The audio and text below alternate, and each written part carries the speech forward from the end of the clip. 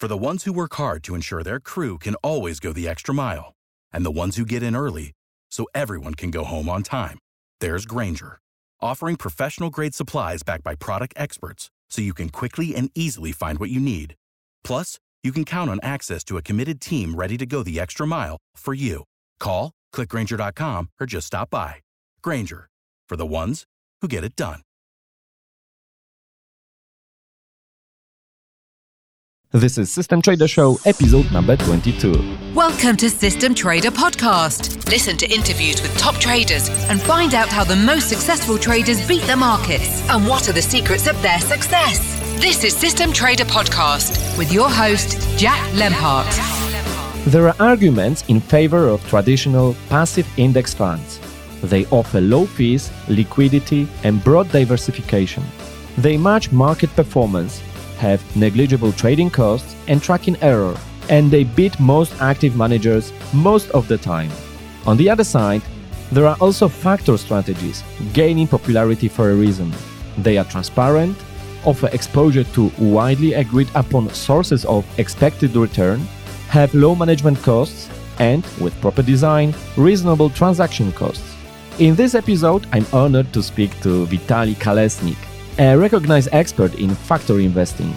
He's a partner and director of research at Research Affiliates. Vitaly explains the details related to factor investing. You will learn, among other things, what it is, what the associated risks are, and how to properly use them in practice. And I have a message for you.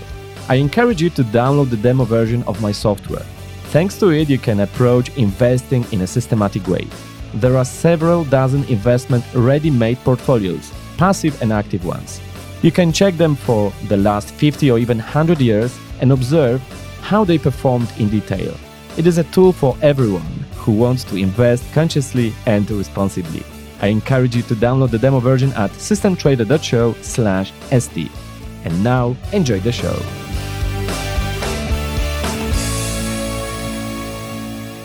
Hello, Vitaly. Thank you very much for accepting my invitation to my show.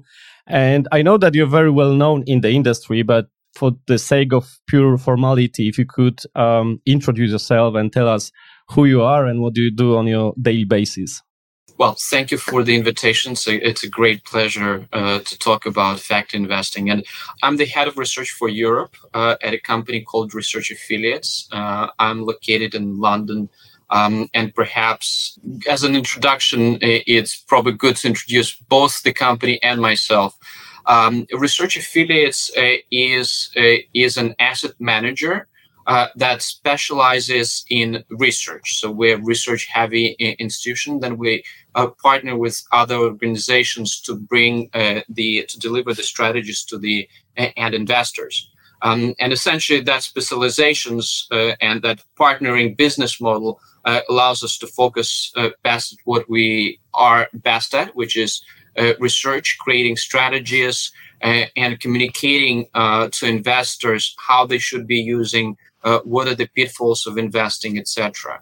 And again, what our company is best known for is asset allocation and quantitative indexation, which is also known as smart beta or factor investing. So the many different names, but it kind of means more or less the same thing. And then my role is head of research for Europe. And for a long time, I was located. Our headquarters are actually in California, Newport Beach, California. It's a little bit sunnier than here in London. And for the most time, I was actually located in Newport. So I was with the company since 2006. But 4 years down the road, I moved to London. Most of my career at Research Affiliates, I was head of research for equities. And later, as I moved to London, kind of the goal was to be closer to our European clients. Also, the factor and smart beta conversation here tends to be half a step ahead, probably over the rest of the world. And that's why we, as an organization, wanted to have a heavier research presence to kind of shorten the communication time and to learn better as an organization what's going on. All right. So today I would like to use your great knowledge of factor investing, and I would like to bring this issue closer to investors who may be at the beginning of their, let's say, investment path. So let's start with some very basic stuff. What is the difference between passive and active investing? Is there any border we can put there? So to say that up to that moment we are passive, and beyond that it's already active approach. So passive investing is usually delivered in an index form. It tends to be transparent and low fee. By design, passive investing is a mechanistic strategy. So basically, it's usually based on an index, and the index in its rules has all the formulas to replicate it. So there is no discretion for anyone to mess with the portfolio. Now that's my definition of passive.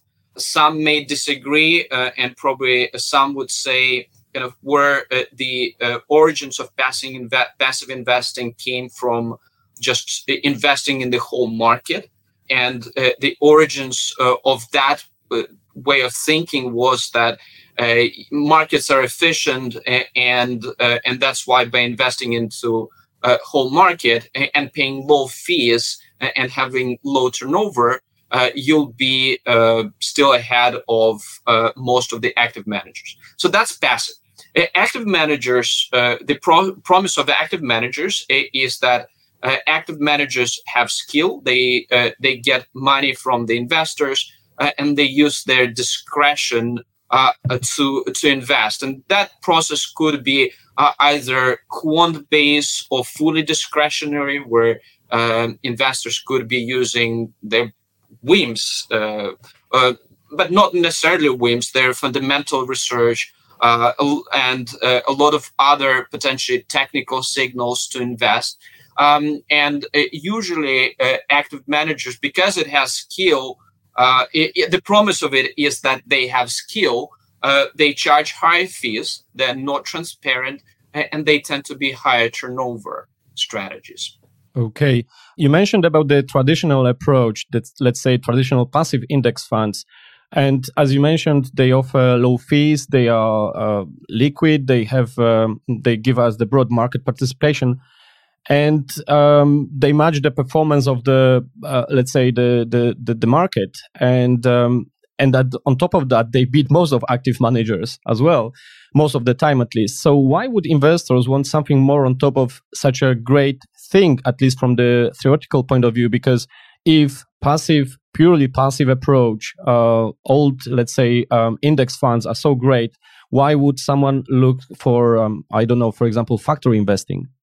The origins of the traditional cap-weighted broad market investing are coming from the original work in finance. They reflect finance thinking of early 60s, where essentially there was in the 1950s and 60s there was the great revolution in finance thinking, where before there was no such a science as finance, and then Harry Markowitz invented the portfolio theory and said that, well, you should diversify away the idiosyncratic risks, and by forming portfolios you can capture the most underlying risks, and that's what you should be getting compensated for.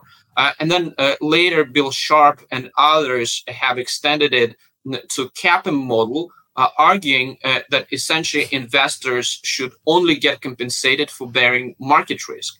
And if you have representative investing, free borrowing, and free risk taking, and kind of no frictions, then market portfolio should be the optimal portfolio for investors to hold. And so based on that knowledge, or based on that theoretization, the traditional cap-weighted passive investing came about. And why factor investing? Well, later on, as the knowledge in finance in the late 70s and 80s expanded, that's where we learned that markets are not necessarily all that efficient, and there are not only one source of risk that get compensated with a premium, but there are potentially multiple sources of risks. So, and that's where empirical finance documented factors. What are factors? Well, to give you an example, value is one factor where it would buy stocks which are cheaper priced, where you compare, where cheapness is defined as price to scale by some fundamental. So price to book, for example, or price to earnings. That's value investing. There is low beta investing where you're going for lower risk portfolios and lower risk stocks. And so for value, for example, why would somebody want to do value investing? Well, empirically, many studies have shown that companies with low price to book or price to sales or price to cash flow or price to earnings or many other fundamentals ratios tend to outperform stocks with high price to book, growth stocks or expensive stocks. Similarly, for low beta investing, the companies with lower risk, so let's say low beta, and where beta, again, I understand that could be probably quite a bit of difference in audience knowledge of the jargon. So beta is the measure of how much stock moves with the market. And so if you select stocks which can move little with the market and select many of these stocks, that this portfolio tend to be less risky than the market. But interestingly, that less risky portfolio doesn't have low return. So it performs on par, if not sometimes outperforming the market. So on the risk-adjusted basis, that's a very interesting investment then. And so that's where factor investing was discovered. And then later, it took probably for the business and practice of finance about 20 to 30 years to catch up. And today, smart beta strategies are offering factor investing. They're offering kind of these additional sources of potential premia, and they're packaged just like traditional passive into simple, transparent, low-fee vehicles. Okay, but people have been investing for centuries, and although people were not aware of the existence of factors, so my question is this a new view on investing, or it's just a, let's say, formal way how to describe that from the scientist point of view? It's more the latter. So value investing, value investing premise is quite simple. You pay as little of a price for an asset, and if you pay for the same asset at a lower price, you'll earn higher return. It's no-brainer. Investors have been doing it for centuries, and in the perhaps in the philosophical and formal way, that was formalized probably best in the 1930s by Graham and Dodd. They've written a very famous book, so they're considered generally to be fathers of value investing. And so value investing obviously has been practiced by fundamental managers ever since in a very systematic manner. Then in the 70s and 80s, there were quant active managers who were doing exactly the same things as smart beta strategy or similar things, but charging active management fees. And where the revolution for smart beta strategies, what is new is not necessarily the finance side. It's more on the vehicle delivery, so simplicity, transparency, and low fees. And you may want to ask, does it matter? The short answer is yes, it does. Because if you look at the overall managers, active managers and passive managers alike, the three biggest or probably four biggest differentiators of the return for investors, what investor gets in the end is how much fees they're paying. If they pay less fee, they earn higher return. How much transaction costs the manager experiences. The lower the transaction costs, the higher the return for the investors. And then factor investing. So investors who are exposed to certain factors, be it passive or active, they tend to get higher return if that factor gets compensated with a premium.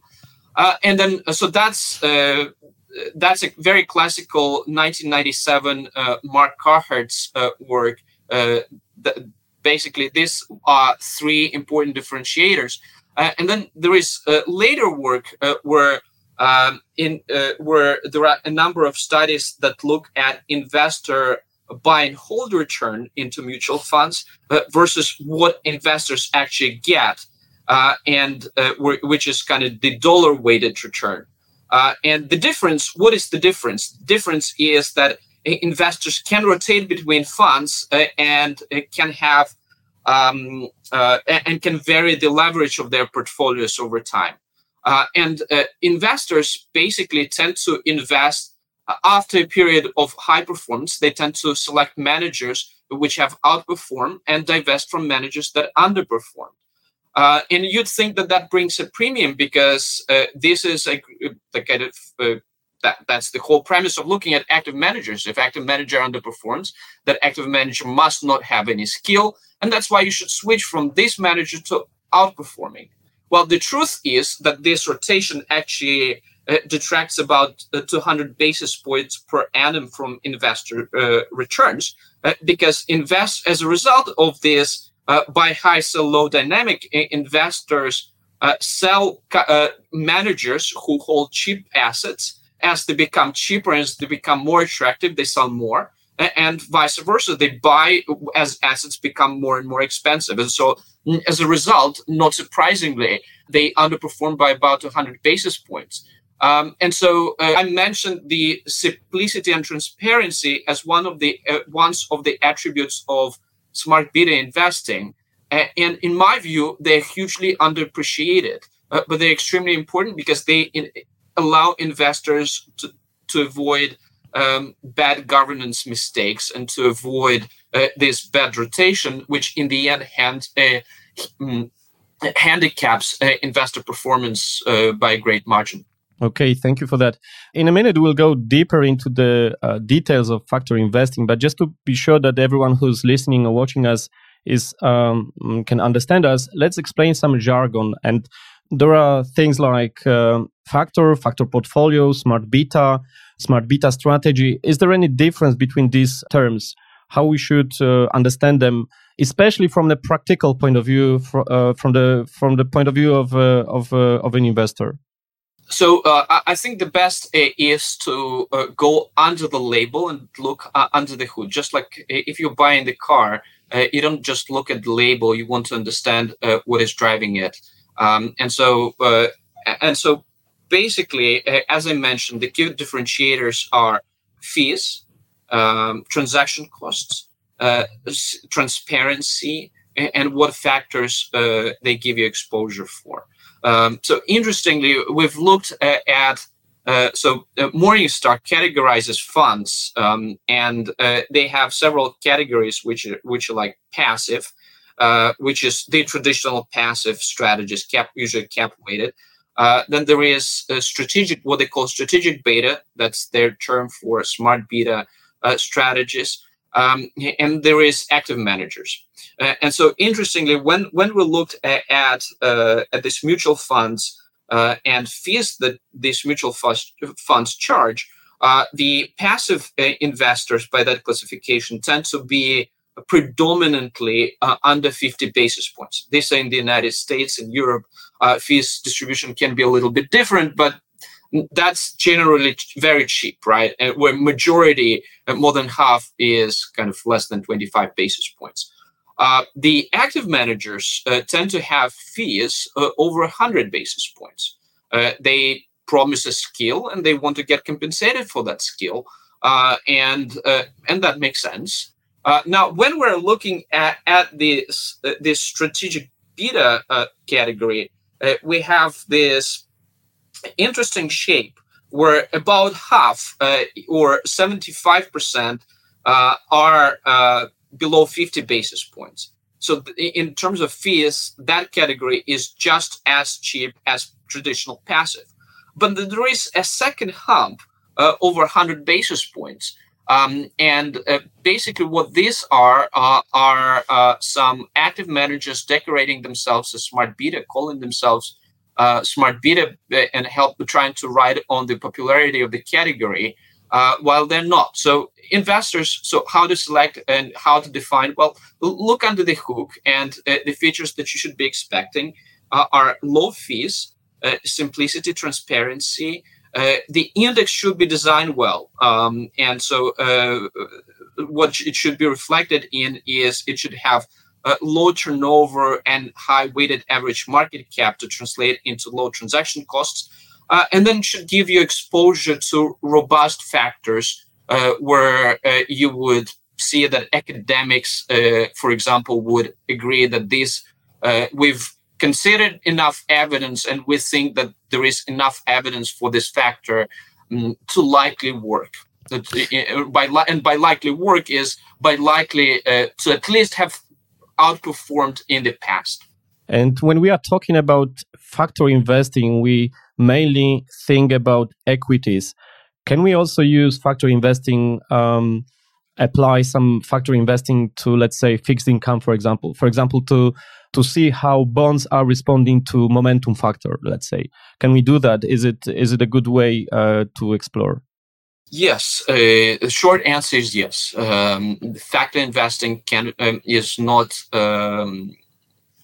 just for equities. We could think of it more broadly within other asset classes like bonds that you mentioned, commodities, other instruments, and even between asset classes. As factors also drive.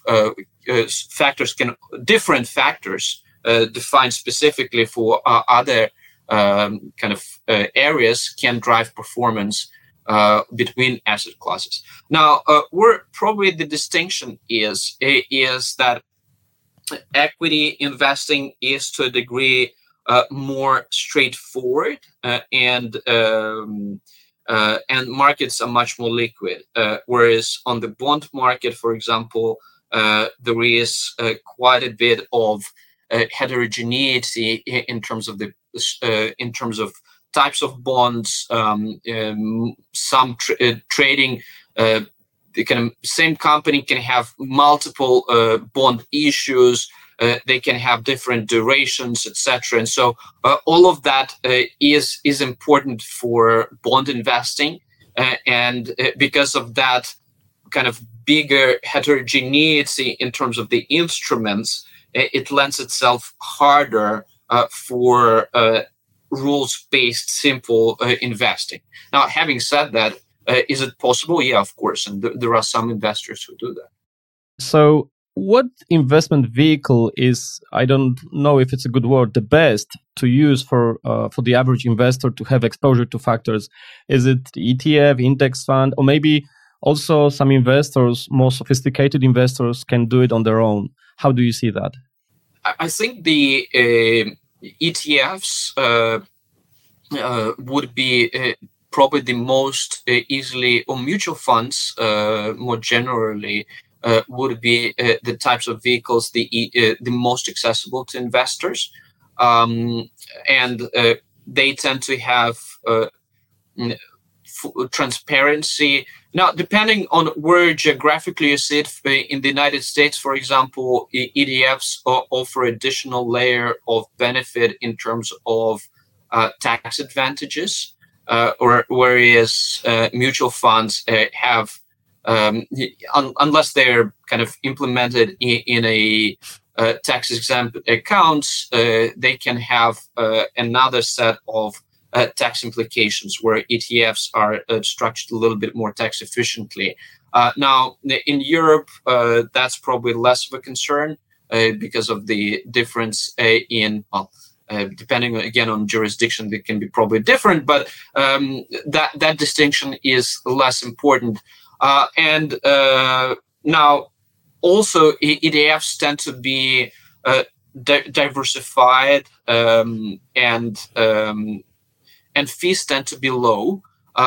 Because of that, unless you're super experienced and have a lot of free time and knowledge, I'd say that going with existing established vehicle is a preferred way. But can you do it on your own? Yeah, of course you can do it. Just be careful about transaction costs, about the defining the discipline of following your strategy. By the way, like all of this tend to sound a little bit like magic. Well, you just buy these stocks and they outperform. Doesn't sound it sound too good to be true? Well, the truth is, you are very often getting compensated for bearing some risks, and this could be either the true risk. This could be sometimes more risky portfolios. Or it could be the risk of not following the crowd and investing into companies or countries or sectors that are most hated by the market, for example. And following that discipline takes a lot of guts. So, for example, with value investing, think about last year. Well, when COVID hit, which countries became value? Well, airlines, for example, energy, financials.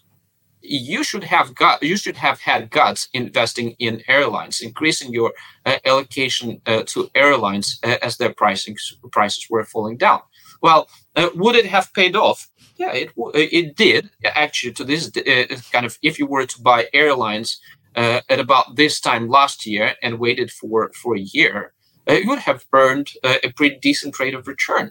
But is that scary and is that comfortable? Is that comfortable? That's not comfortable at all. So you get compensated for bearing many of these real and perceived risks. And so coming back to your own implementation, when ETF does it, you don't see what's going on under the hood. And it may be a little bit more comfortable for you to just invest and forget. When you do it on your own, and your model will be telling you to buy airlines, you may start double thinking the model and doubting if it's the right time, and that's just the wrong thing to do at that time. So basically, try to think and set up that discipline for the future to be successful with that type of investing. Right. The problem I see with factors is that we have a lot of them. I mean, actually, they are becoming so numerous and exotic that John Cochrane referred to the collection as a zoo. So what set of characteristics, let's say, would constitute evidence that an actual factor is really a factor? I mean, it's not the data mining effect, it's not data snoop. So how can we be sure that this is a really something in it, not just data manipulation? Because as they say, if you will, torture the data, it will confess to anything. So I'm afraid that in some cases we can be also the victims, that we will just really be looking into for something and we will find it, but it's not the real thing. That's an absolutely real risk in fact investing, and so the way to I can describe our process at Research Affiliates. So we want for us to accept certain factors as likely to work in the future. First thing that we want to understand is the economic rationale for why it should be delivering a premium. So, for example, with value investing, the value factor tends to buy stocks that are uncomfortable and scary for many people, and tend to sell stocks that are loved by people. And when they're loved, they tend to trade at higher prices. And as a result, in the long run, that pays a premium. So that's understanding the theory is the first step. Second, we want empirical evidence, and we want it strong and statistically significant. And so we don't want just one backtest because, as you mentioned, if you torture the data enough, it will confess. And so usually, though, it's quite easy to overcome some of these data mining biases because we know, for example, that a lot of these factors are coming from academic publications. And academics get compensated with tenure and pay for publishing articles. So they want to put their best foot forward. Now, as a result, some potential data mining is very likely to appear in much of that work. But there are ways to counteract it. So, for example, if value in the literature is defined as price to book, but we know the reason why it should work is by comparing the price to the company fundamentals. Well, we can choose some other fundamentals other than the book value of equity to compare the price with. And so if it works, if the strategy gives you about the same rate of return, whether you define it by price to cash flows, price to sales, price to dividends, price to book, varying this definition doesn't result in portfolio difference, then it's more likely that it's a robust factor. Furthermore, we can a lot of the academic work is focused in the United States. And in the United States, we have the cleanest and longest data sets, the most easily accessible for academics to torture. And because of that,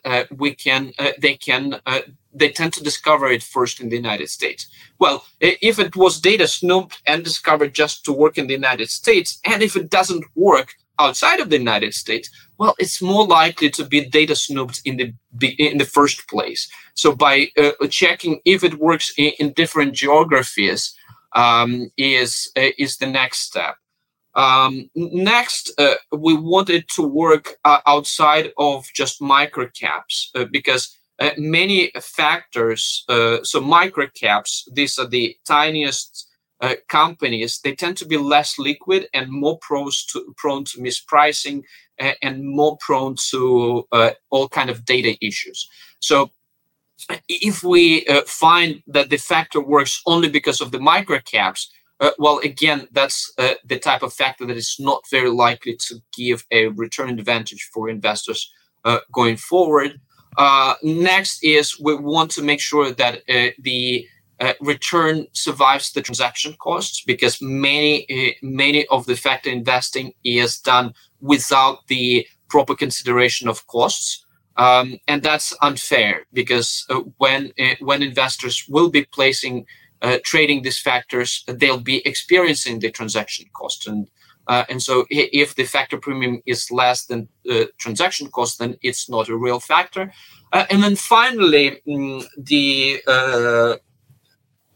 another important consideration is we always have a limited data set covering very limited time period. So even if it looks on paper fantastic that we can have data going, let's say, to the 60s in the United States, that still gives us only 50 years of history. Whereas once we trade, there are the latest counts of factors documented in tier 1 academic journals alone gives us 400 plus factors. And once we start adding and looking at potential definitions, there are millions of ways in which you can define factors. And so basically that 50-year period is at best what we can get is quite short. And another thing that can happen when we are looking at the short enough period is that we can be looking at just one macro or market cycle significantly skewing the picture.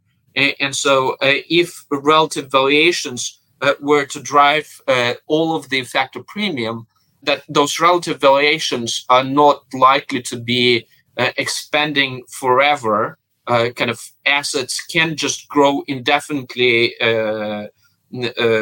unless we're living in some Ponzi world.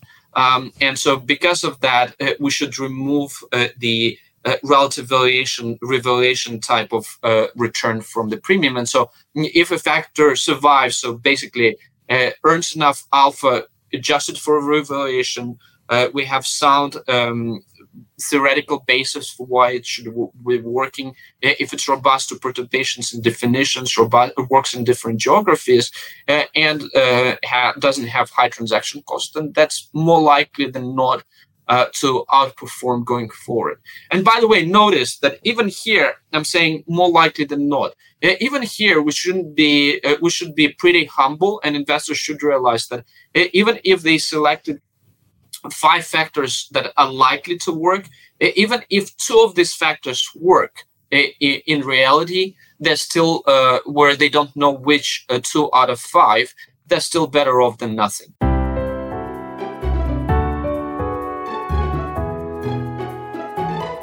During our discussion, you already mentioned a few factors. So I'd like to go a bit further and ask you, what are, from your experience, the factors with the most robust returns? If you could just select, 4 or 5. By the way, I read an article by Eugene Fama who said that it's good to be limited to just the basic factors, to not multiple them. So what is your view on that? What are the best factors from your point of view, from your experience? So the factors with the most empirical evidence are value, low beta, momentum, quality, but quality, and we can chat for a long time about quality, but quality defined perhaps by profitability and conservative investments. So basically, highly profitable and companies that do not grow their book of assets aggressively, and that's close to it. Now, some of the factors that are also popular where we have less conviction for is size, for example, small cap, where Fama in French. Now, Fama in French are Fama got his Nobel Prize, and part of it has been his work on institutionalizing factors into the academic discourse, and their Fama in French 3 and later 5 factor models are kind of the golden standard in much of the academic use. Now, their factor models include market. Now, by the way, market premium, market pays a premium, and market is a very strong factor. Now, having said that, one factor that they tend to include is size, which is small cap. And we tend to be more skeptical about size because size, although it's one of the earliest discovered factors, but it tends to benefit a lot on paper from companies that are getting delisted, and so basically many of the data sets that academics rely on, they inaccurately reflect these delisting returns. So after a company gets delisted, there is this delisting return that is posted in the database. And there is quite a bit of work saying that this delisting return is overstated when investors can actually get. So in practice, investors get less. And so once you adjust for that, for example, you don't get much of the small cap premium. So that's in short the list. So basically market, value, low beta, momentum, and quality defined by profitability investments. Now, by the way, let me add a few more caveats. One issue, for example, with momentum is that momentum is a high turnover and high transaction cost strategy. So although on paper it looks very good, in reality, it tends to be hard to harvest with large assets. And so because of that, investors should be quite careful about how they approach momentum. So momentum tends to be best working when it's combined with other factors, and where other factors, for example, like value, tends to work against some of the momentum signals. So when trades are canceling, momentum actually starts working less as a buy-initiated signal, but more as a signal which tells us when to jump into cheap opportunities. And that can help us harvest the premia without necessarily experiencing the high transaction costs. And what is the minimum investment horizon for an investor who wants to use factors? Because as we know, people are very impatient. So they think that once they invest in the good strategy, they would like to see the results immediately. And it's hard to, I think, convince them to wait 10, 20 or more years to see the results. So from your point of view, from your research, what do you think is the minimum time horizon?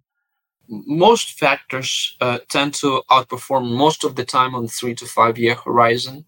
Now, having said that, factors are prone to, all factors are risky, and there is no magic. It's not a guaranteed return. If you're looking for guaranteed return, don't put your money on stock market.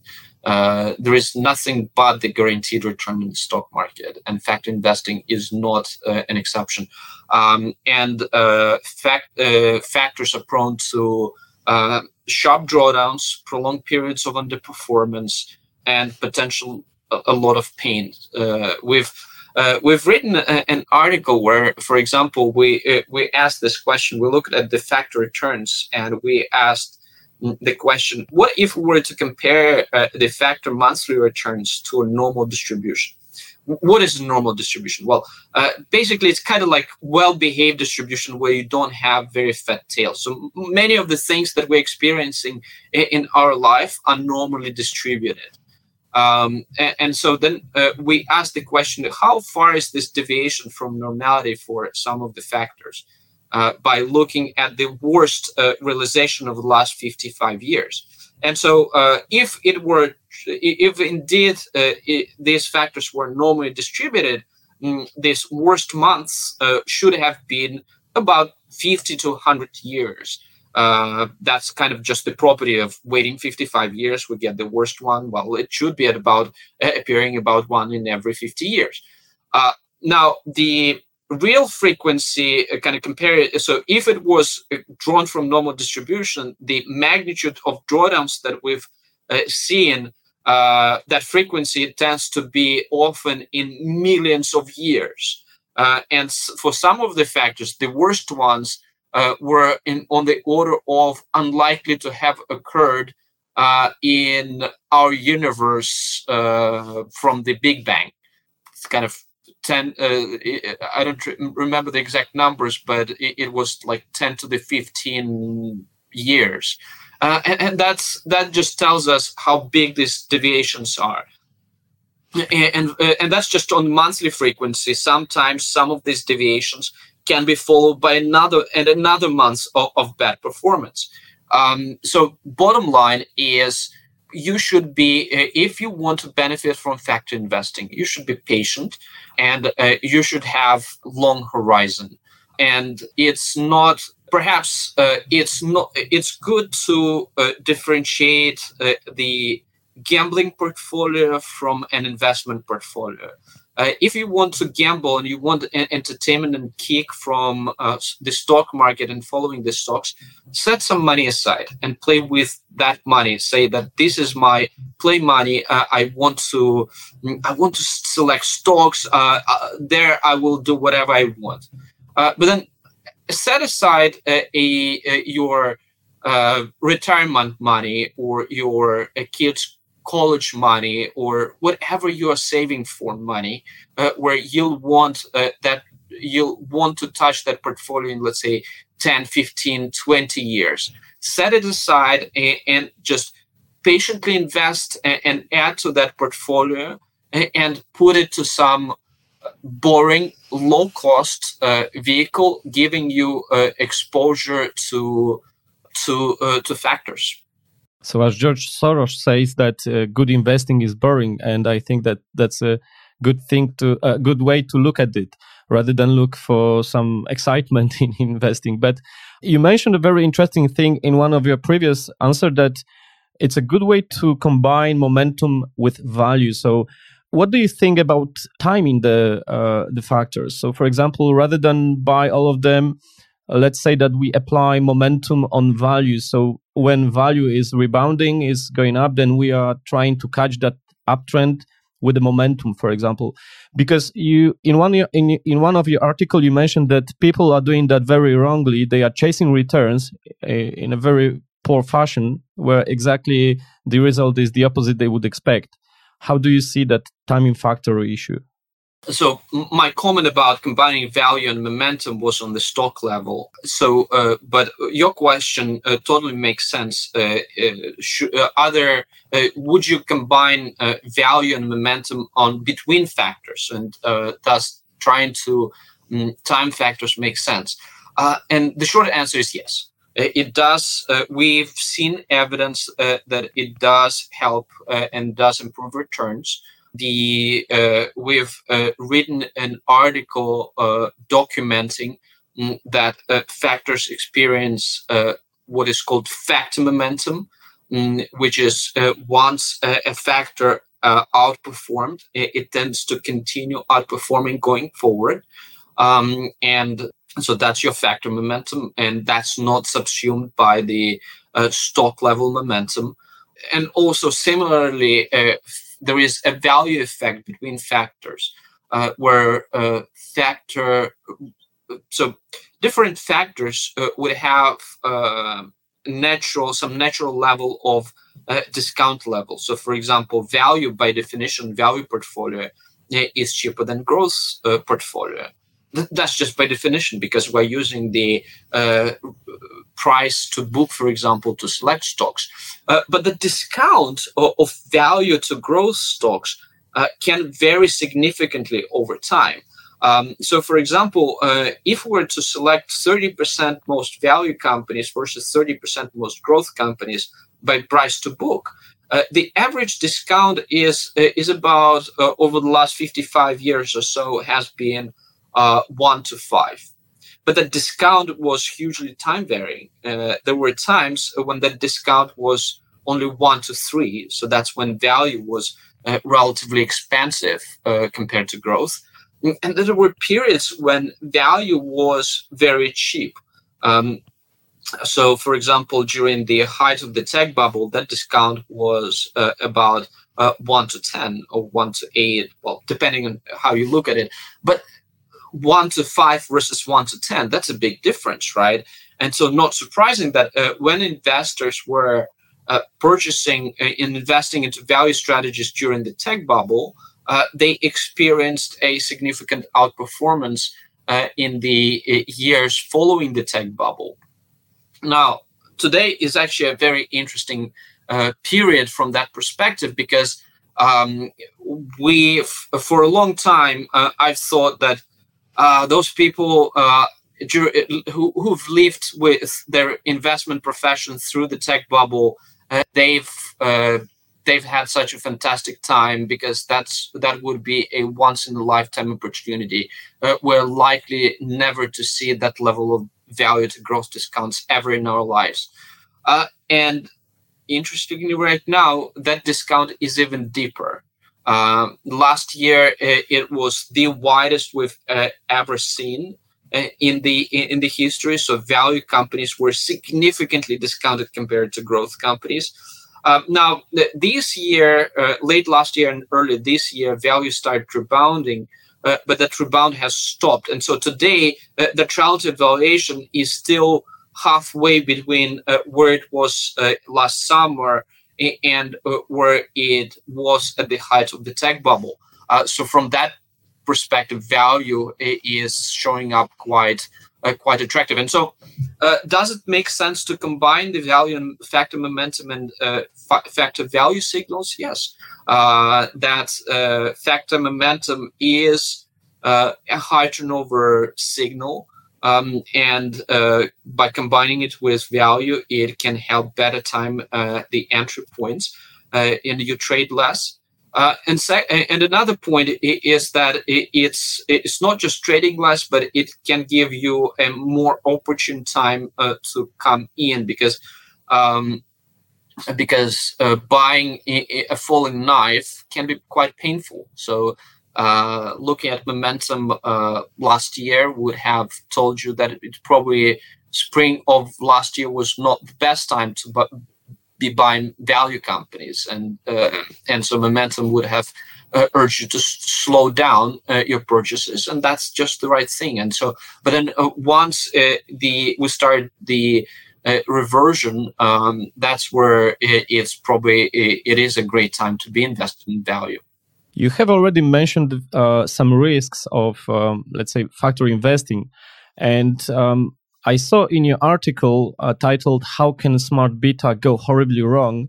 that you said that we foresee, I'm just citing, we foresee the reasonable probability of a smart beta crash as a consequence of the soaring popularity of factor tilt strategies. So the problem I see here is that, first of all, as you also mentioned, that I don't know if in that article or some other one, because I read them a lot, that the common view is that smart beta strategies, factor tilts, and factor tilts are the equivalent. So how do you see that problem? Is there any difference between them? And indeed, how you see the problem that indeed we may expect to have some smart beta crash, as you described?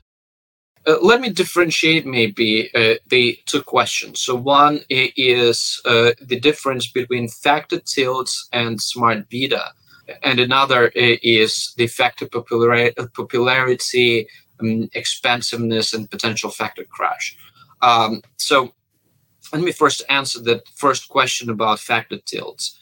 I tend to kind of interchangeably use the factor investing and smart beta. The construction of the strategies matters a lot. And so by using cap-weighted strategy and overlaying on top of it a little bit of factor investing or factor tilts can result in a subpar performance, because cap weighting by construction is prone to overweighting overpriced stocks and underweighting underpriced stocks. And so if, for example, value strategy, the performance comes from selecting cheaper companies, if you once you've selected, you then cap weight them, within that portfolio, you will put much less weight on the most attractive weights, most attractive stocks, because they can have low capitalization. And so that kind of those construction details can destroy the benefit of the factor investing. So the exact details of factor implementation matter. And so following alternative weighting schemes, for example, can allow you to better harvest some of the premium.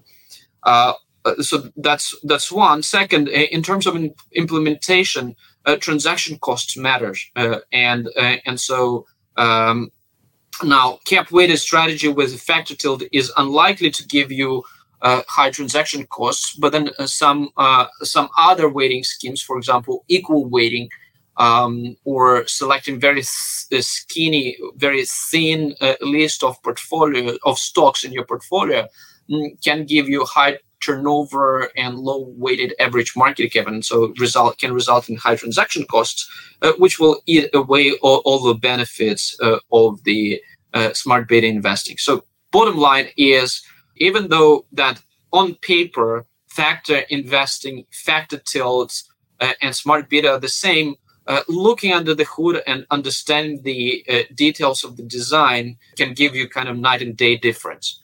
And looking for the best constructed strategy is quite important. So that's on that question of differentiation, factor tilts versus smart beta.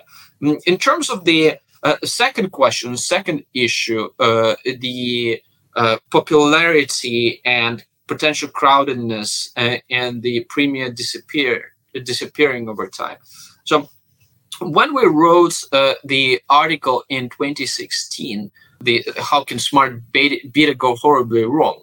Fact investing was screaming through every channel. Basically, if you were to show up at any conference, there would be 5-6 talks about smart beta and fact investing and how it's fantastic and best thing ever created. We've seen marketing material where there were, I don't even understand how some of the compliance officers allowed some of that marketing material being created, where like there were almost like 3-year guaranteed 100 out of 100 results.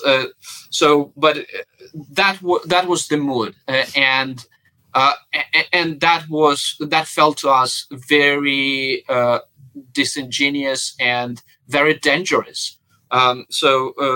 First, many investors who were coming into these strategies didn't realize the risks that they were facing. And second, the popularity of some of the factors picked up by investors was coming from the fact that these factors had recent outperformance and they were expensive.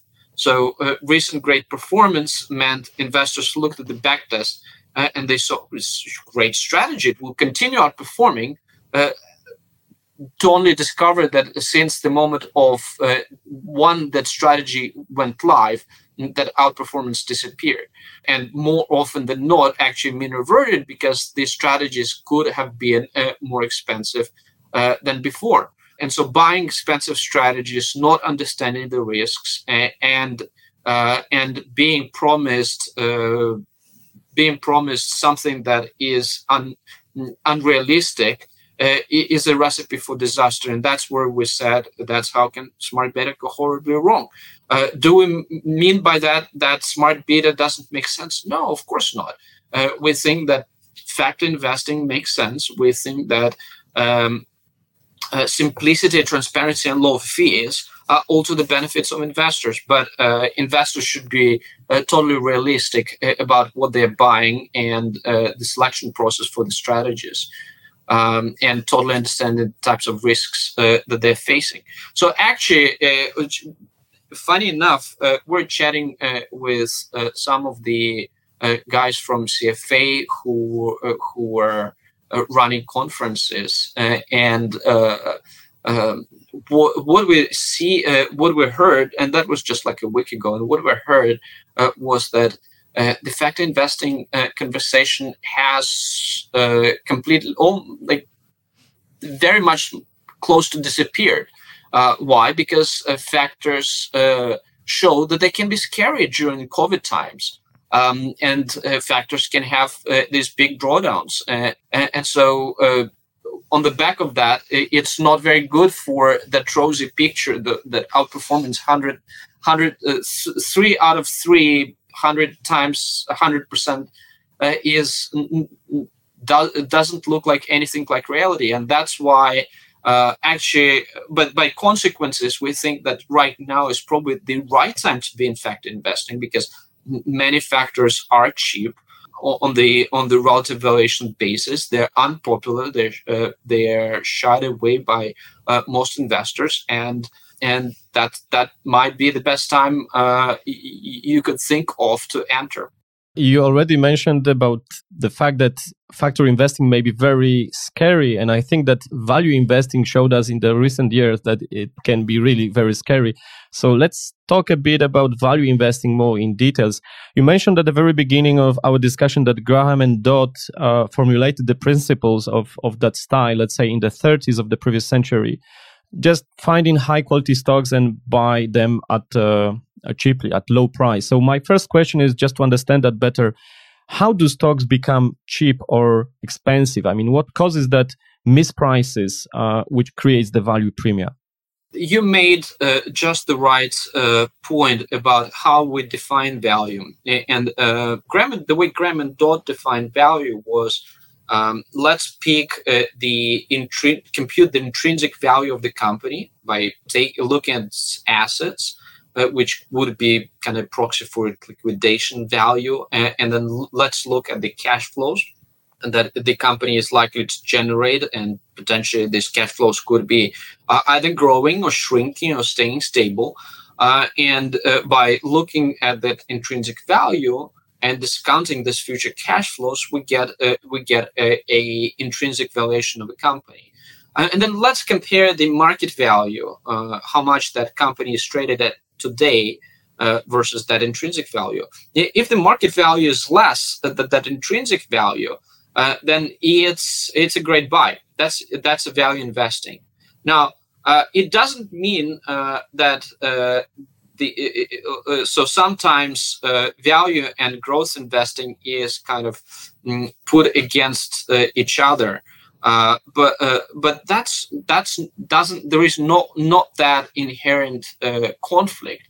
You can have a fast growing company with great fundamentals and showing fast growth, and where it can be that exponential growth can result in an extremely high intrinsic valuation of a company, and that company can look very attractive relative to market price, even if the price to book or price to current cash flows can be low. Now, that's kind of your classic definition of value. Now, because that intrinsic value language or definition is vague by design, they were formulating the principles. They didn't tell us exactly how to compute the intrinsic value, because you can't compute it. You can't define one single formula for the ever-changing world. And that's why when academics started taking these different investment styles to academic studies, they wanted something easy to compute and easy to define. And that's why they went with definitions of price to cash flows.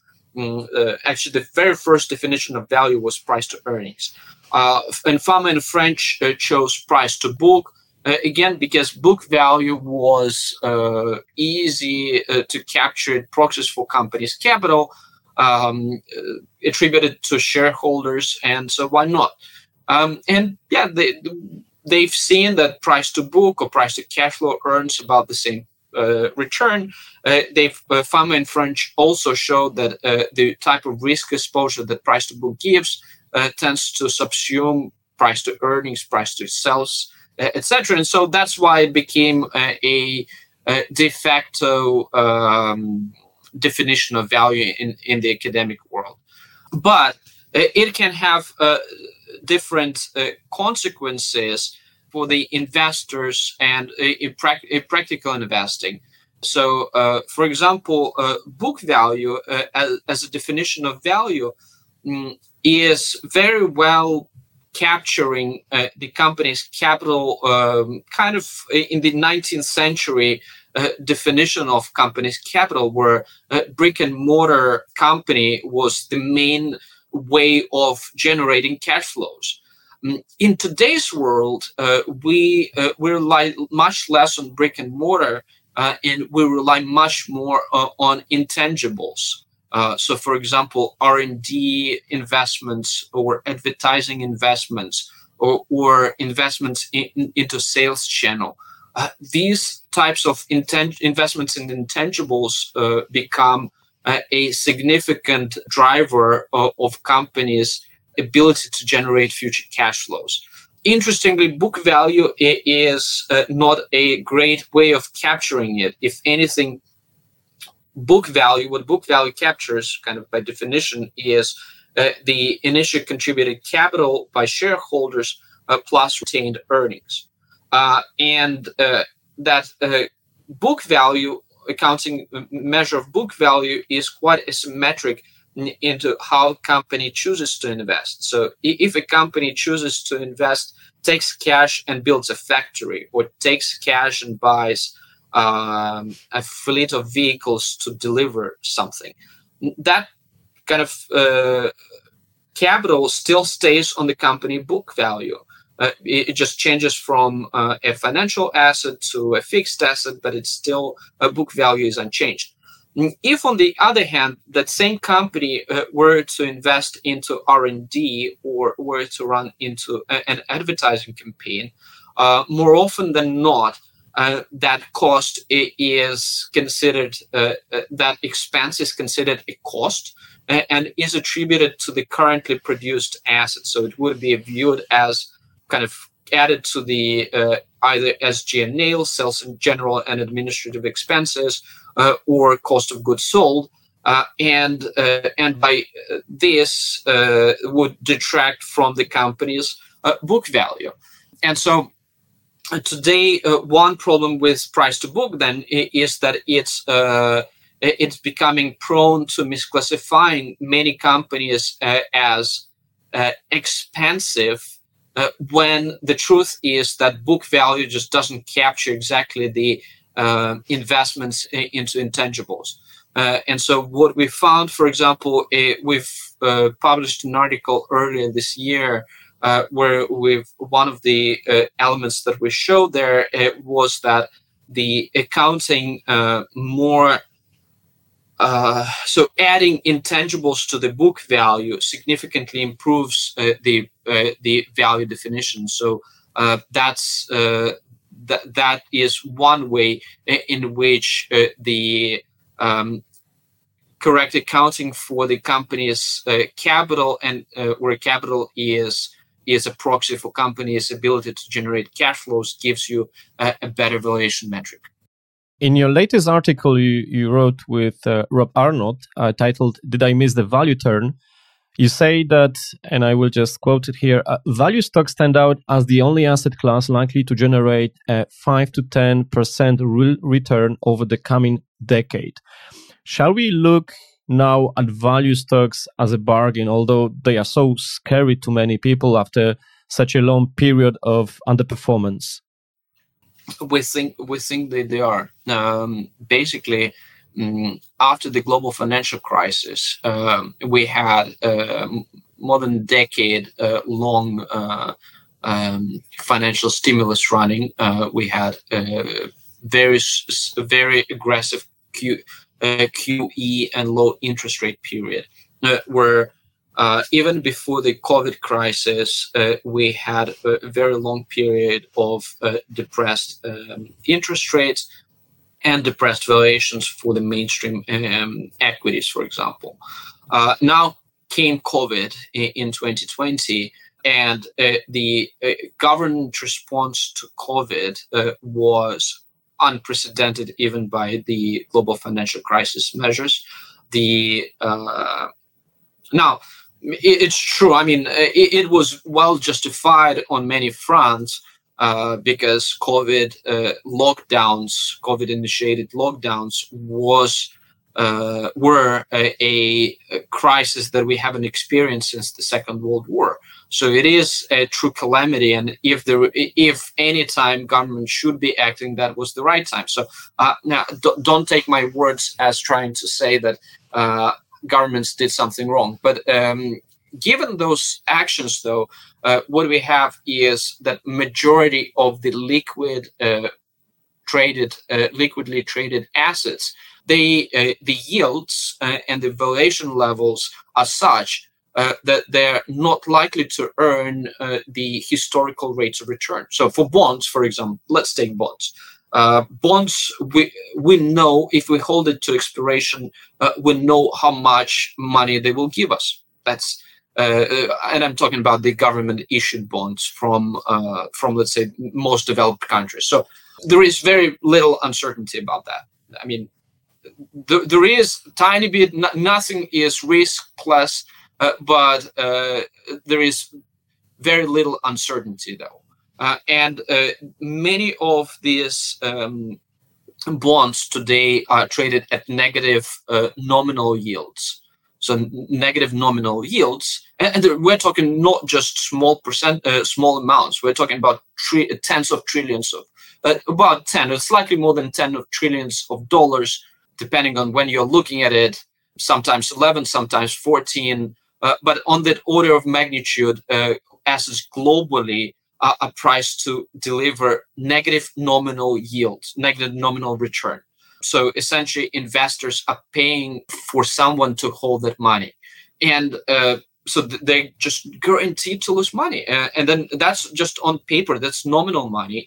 And once we add to that the rest of the fixed income, which may have a nominal yield a little bit above 2% inflation, a little bit above zero nominal, it will still often be below the average expected 2% inflation. By the way, now, are we guaranteed that it will be 2% inflation? I'm not sure.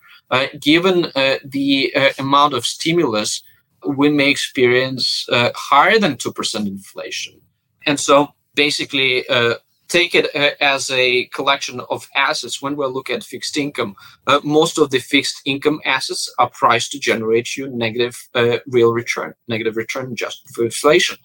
When we're looking at equities, now equities are viewed by many as, well, that's something that keeps on growing.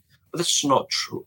If you are looking at valuation measures like earnings yield adjusted for business cycles, that kind of tells you what you should be expecting in terms of return. And today, CAPE ratios are very high. The CAPE is cyclically adjusted PE ratios, also known as Shiller PE ratios. They're very high. And so they're very high because equities have been popular, and as investors were piling their money into U.S. equities, the valuations were going up. But does that mean that going forward they're going to continue going up? Not at all. If you're buying the same assets at higher prices, that means that return going forward is going to be lower.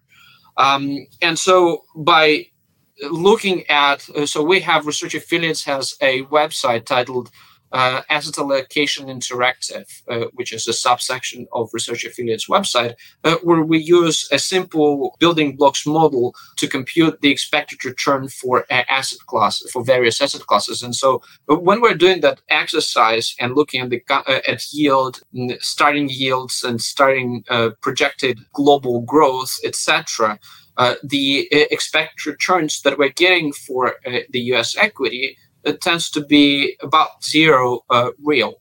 And so then what else is left? Well, very little mainstream liquid assets. And so when we're looking by comparison, the assets that are left and that are priced more attractively are value companies and value companies within the United States and outside of the United States. So many countries like Europe is actually quite attractively priced, and many value companies in Europe are attractively priced. Now, is that a riskless investment? No, not at all. You'd be buying Royal Dutch Shells and Exxon Mobils of the world, Citibanks, and a number of other companies. And these are companies that may have their cyclical issues. So if COVID, if we have new variants of COVID translating into continuation of the lockdowns, these companies will be potentially dropping their valuations. But one question that you should be asking with some of these scary companies is how likely is the current environment to persist 2 years down the road or 3 years down the road? And my assessment is COVID will be remembered, but it won't be the thing that will be driving our day-to-day decisions 2 to 3 years down the road. I don't expect that we will be in the lockdowns. Like London, for all extensive purposes, London right now feels like it's close to back to normality. It's not fully back to normality, but it feels like it is. And largely because UK ran a pretty big and successful vaccination campaign. And today, despite the third wave, which is in terms of number of cases, is very comparable to the previous waves, but because of the high vaccination rates, the hospital occupancy and number of deaths are much lower. And once we've avoided that, there is very little reasons for the economy to go into lockdowns because lockdowns are very expensive. And so what does that mean? That means that very likely other countries will be following similar trajectories. And that will be actually good for many of the cyclically depressed companies like energy or financials.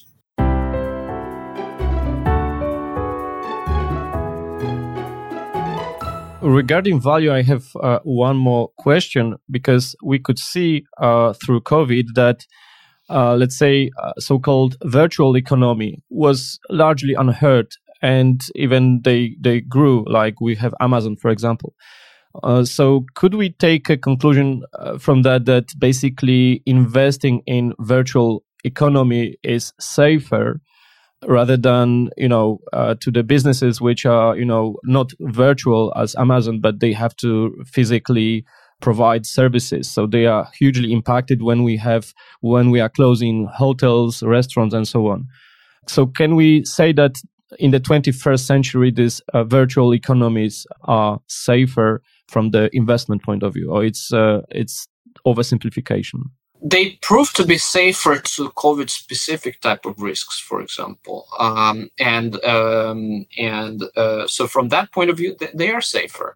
Now, how likely will we have more pandemics going forward? Probably we will. The number of people in the world is large, and viruses and other pathogens are trying to take advantage of this big biomass of us. But the relevant question is, how frequently are we likely to experience a pandemic similar to COVID, which is highly transmissible and very virulent and likely to kill a lot of us? Probably not that often. So if history is the guide, probably the current pandemic is slightly less, is not as severe as Spanish flu of 100 years ago, and probably so there was a Hong Kong pandemic, Hong Kong flu in about 60s or 70s. Which was not as bad as COVID, and so that gives us probably a high kind of the probability, the frequency of how frequently should we expect something like that to reoccur. And so, coming back to the question of virtual economy. Virtual economy has benefited from COVID lockdown, and a lot of what we've seen is probably also acceleration of the prior trends. So many of the retailers that went bust last year, they were struggling already. Would they have continued without COVID? Yeah, they would have. Many of them would have stayed afloat and they would have survived, but COVID just put a nail into their coffins, and that's fine. And when we were all in the lockdowns, we started using Amazon more.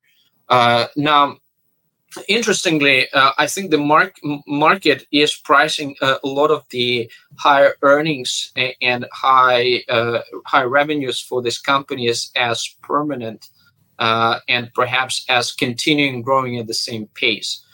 And that's the danger. So I think that some of the pickup in earnings for companies like Amazon has been opportunistic and transitory, and can, if anything, drop going forward.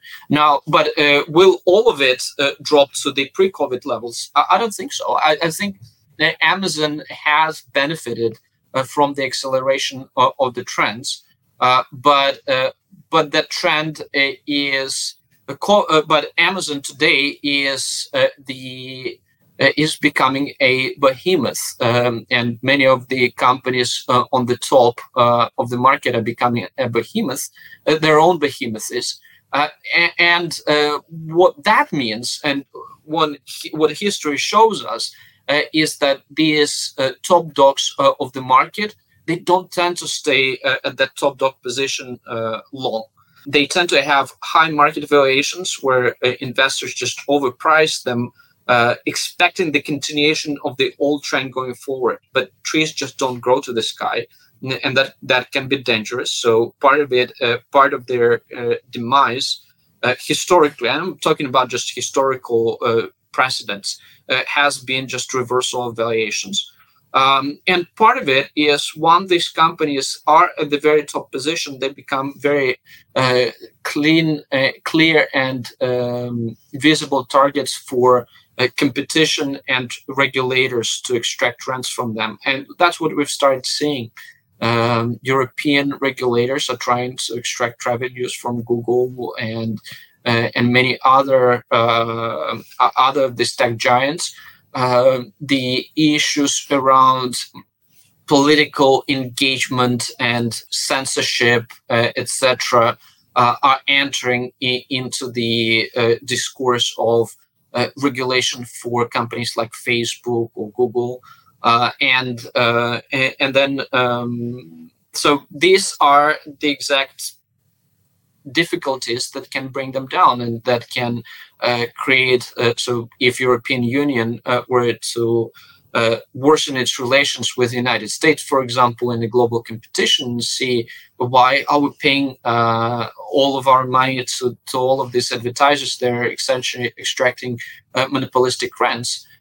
We should maybe create and breed our own competitors for these sectors and tax the hell out of the American companies. Is it possible? I think it's possible.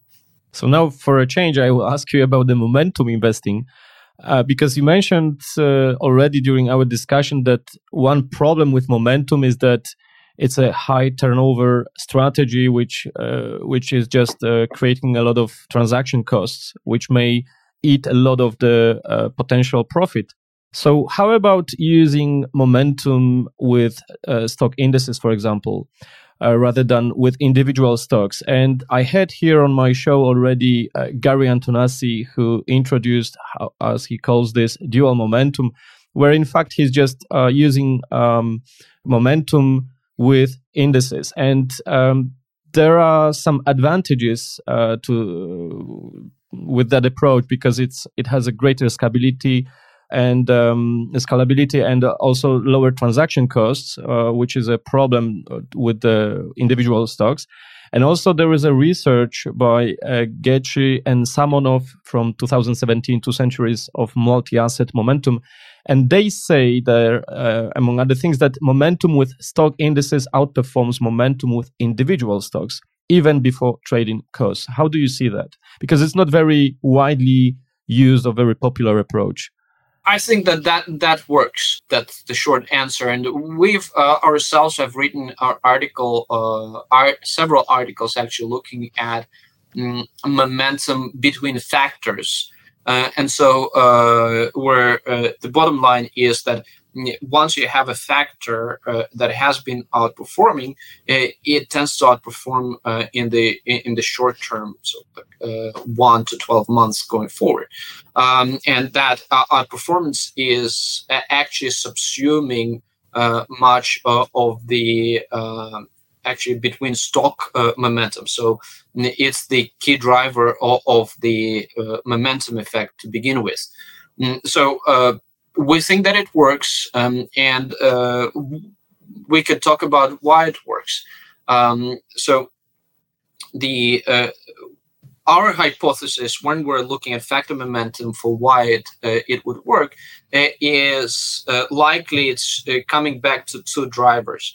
One driver is that many of the risk-related characteristics may have what scientists call short-term autocorrelation. So basically, in terms of news and in terms of risk preferences. So when there is a bad shock to the economy, it's more likely to be followed by another bad shock. So, for example, when there was global financial crisis, there was the initial shock of some banks potentially going close to bankruptcy, and then there was likely contagion where Bear Stearns went bust, then Lehman went, etc. So basically, that sequencing of bad events can happen over time, and that would capture part of what captures momentum captures. And similarly, on the positive side,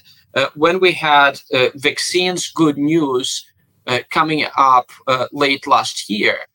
That was the period when many value companies started rebounding, but that just didn't stop. They didn't just rebound all the way up.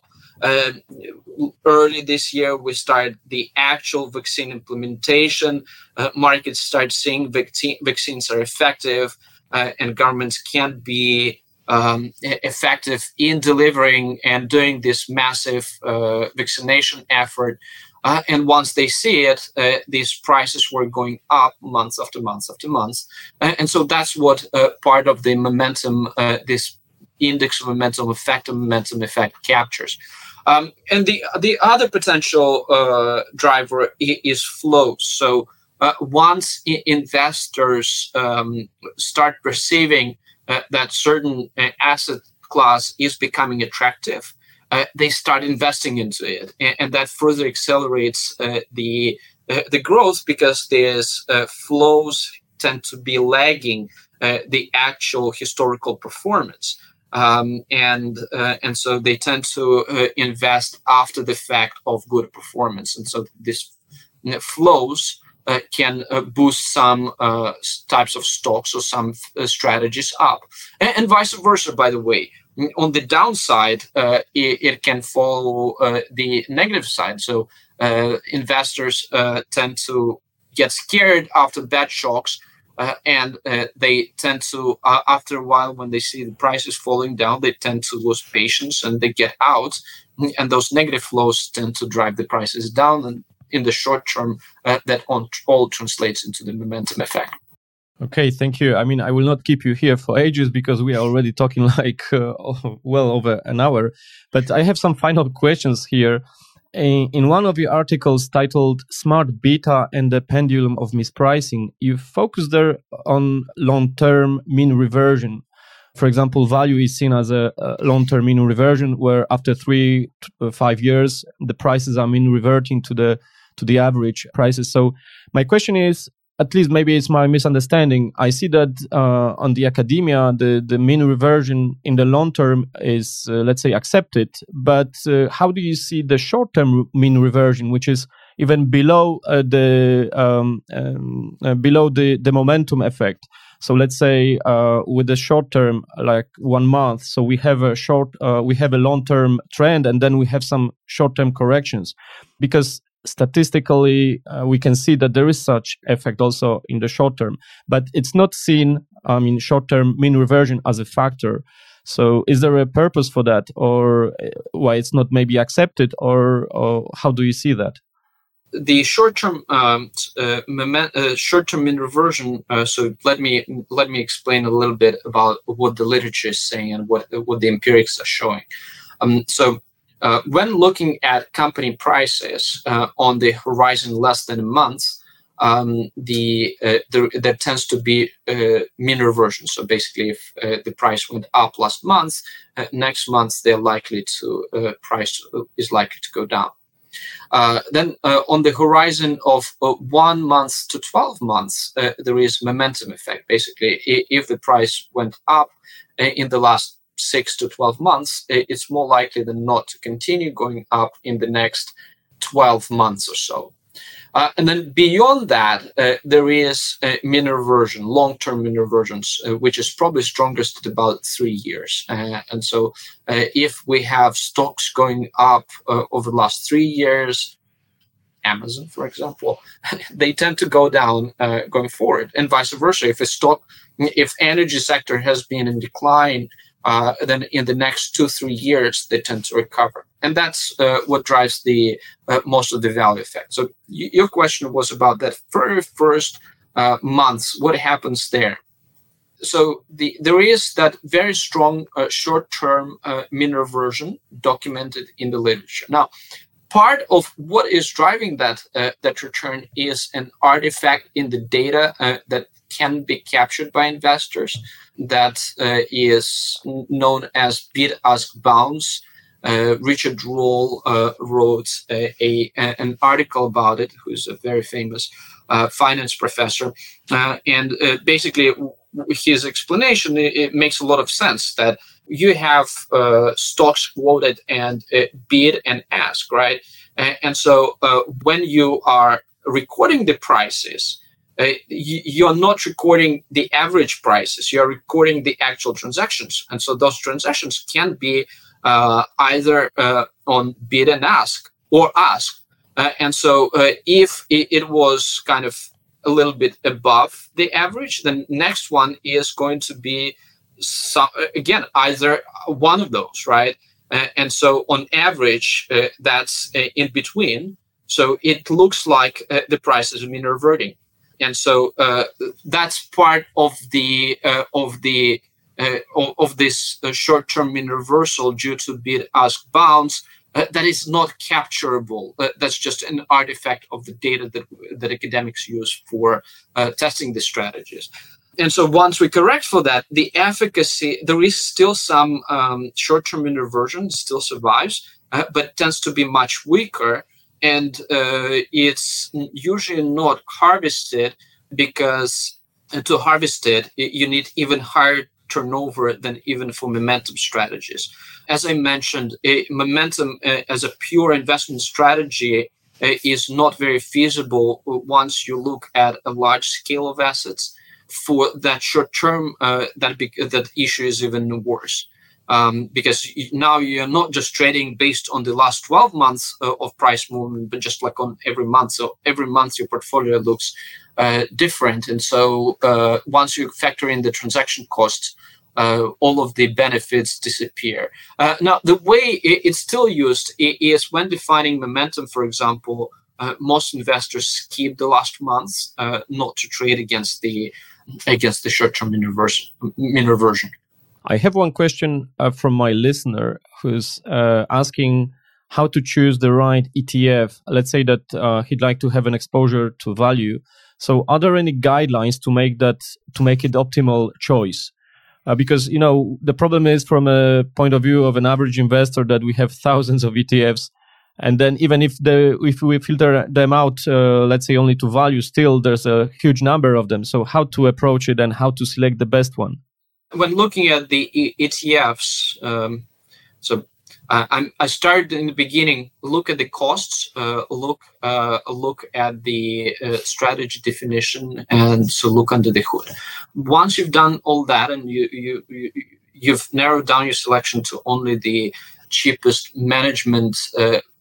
funds by management fees, look at the discount that this fund is trading at. So look at the average price to book, price to sales, price to cash flow characteristics for the portfolio in the ETF. And here it may be also good to select the geographies which are more attractively priced. So, for example, looking at value, even though value in the United States is very attractively priced on the relative basis, it can still be cheap.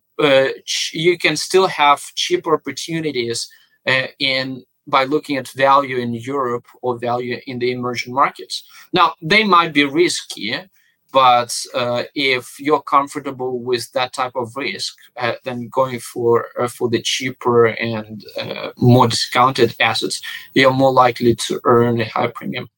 Okay, thank you. And I have one more question from a listener who's saying that we can slice and dice the market by many dimensions, like country, industry, factor. And he's asking what is the leading dimension? So he's asking that question from the perspective of someone who wants to have a, let's say, passive portfolio. So he will not actively change the asset allocation, but he would like to have some, let's say, hints how he should approach. Should he look on the geography, or maybe he should rather focus on industry, or maybe factors? so put more value than momentum. Are there any rule of thumbs here? So asset valuations make sense as a selection criteria, and so from that perspective, I can Research Affiliates has a fantastic tool, in my opinion, the one that I've mentioned before, Asset Allocation Interactive, which is looking at different asset classes in multiple geographies and showing what would be the expected return given the current yields that these securities are paying and the growth rates likely to experience by these countries. So that's one tool that you can look to find opportunities. Also, Research Affiliates has a tool titled Smart Beta Interactive. So if you were to, again, Google Smart Beta Interactive, Research Affiliates has a tool looking at factors and factor relative valuations. I mentioned at some point that factors can be cheaper or expensive relative to the history, and that relative valuations tend to be highly correlated with the subsequent attractiveness, subsequent return of that factor. And so on that website, we also show the projected returns for different geographies for various factors. So look at those two tools. They do not give you the exact tickers to invest in. That's not the purpose. They give you the general direction. U.S. equity versus emerging market equity, U.S. equity versus large cap equity versus value equity, etc. And so once you've selected, then you can use that general guidance to look for the exact vehicles to invest in. Okay, thank you for that. I will put, by the way, all the links to the show notes, so whoever is interested will find them there. And really, believe me, the last question I have for you today, do you have maybe some general recommendations for those who are interested in factor investing, or any rule of thumbs they should follow when they are willing to put some factor investing in their portfolios? Do your homework. Do your homework and understand what drives your portfolio return. Understand your investment objectives and understand the horizon for which you're investing and how much money you are expecting to contribute, and have discipline around it. Once you've done that, and once you've selected your portfolio, it's good to then follow a disciplined rebalancing approach, where you would, if an asset were to go up in prices, more likely than not, that asset would have fallen down over time in terms of its attractiveness. So trim down the exposure to that asset and buy what has fallen down and has become recently more attractive. And by doing this slow rebalance, don't overdo it, because in the short term there is momentum. So let it ride for a year, but then after a year, do a little bit of trimming and realize some profits, and put those profits into some recently cheaper strategies. And that rebalancing discipline plus contributing discipline and seeing that horizon that you have in mind, and being disciplined in terms of your savings in the long term, that will make a difference. Don't expect magic. There is no such thing as magic in investing. There are no magic formulas that will earn you a high return. Now, some assets will earn you a high return, but they tend to be often more risky and scary for others, exactly because they're scary and risky. That's why they sometimes pay high return. And so be prepared for bumpy ride, and as long as you are prepared and disciplined, in the long run, that tends to pay. To a degree, that's kind of all I'm saying. Is not a rocket science. It's almost like it's good to brush your teeth and good to do your homework. In the long run, that's what pays. Yeah. So would you agree that no pain, no gain, that the investors should be prepared for some pain in order to capture the bigger profits? Absolutely. Yeah. Vitaly, thank you very much for your time today. It's highly appreciated. I mean, you provided us a huge amount of great knowledge about value investing, momentum investing, factor investing in general, and other things. So I'm very, very grateful for that. It was really a pleasure. And have a good day. Thank you. Thank you very much. It was a pleasure to talk about it. Thank you very much. Take care. Bye-bye. Bye.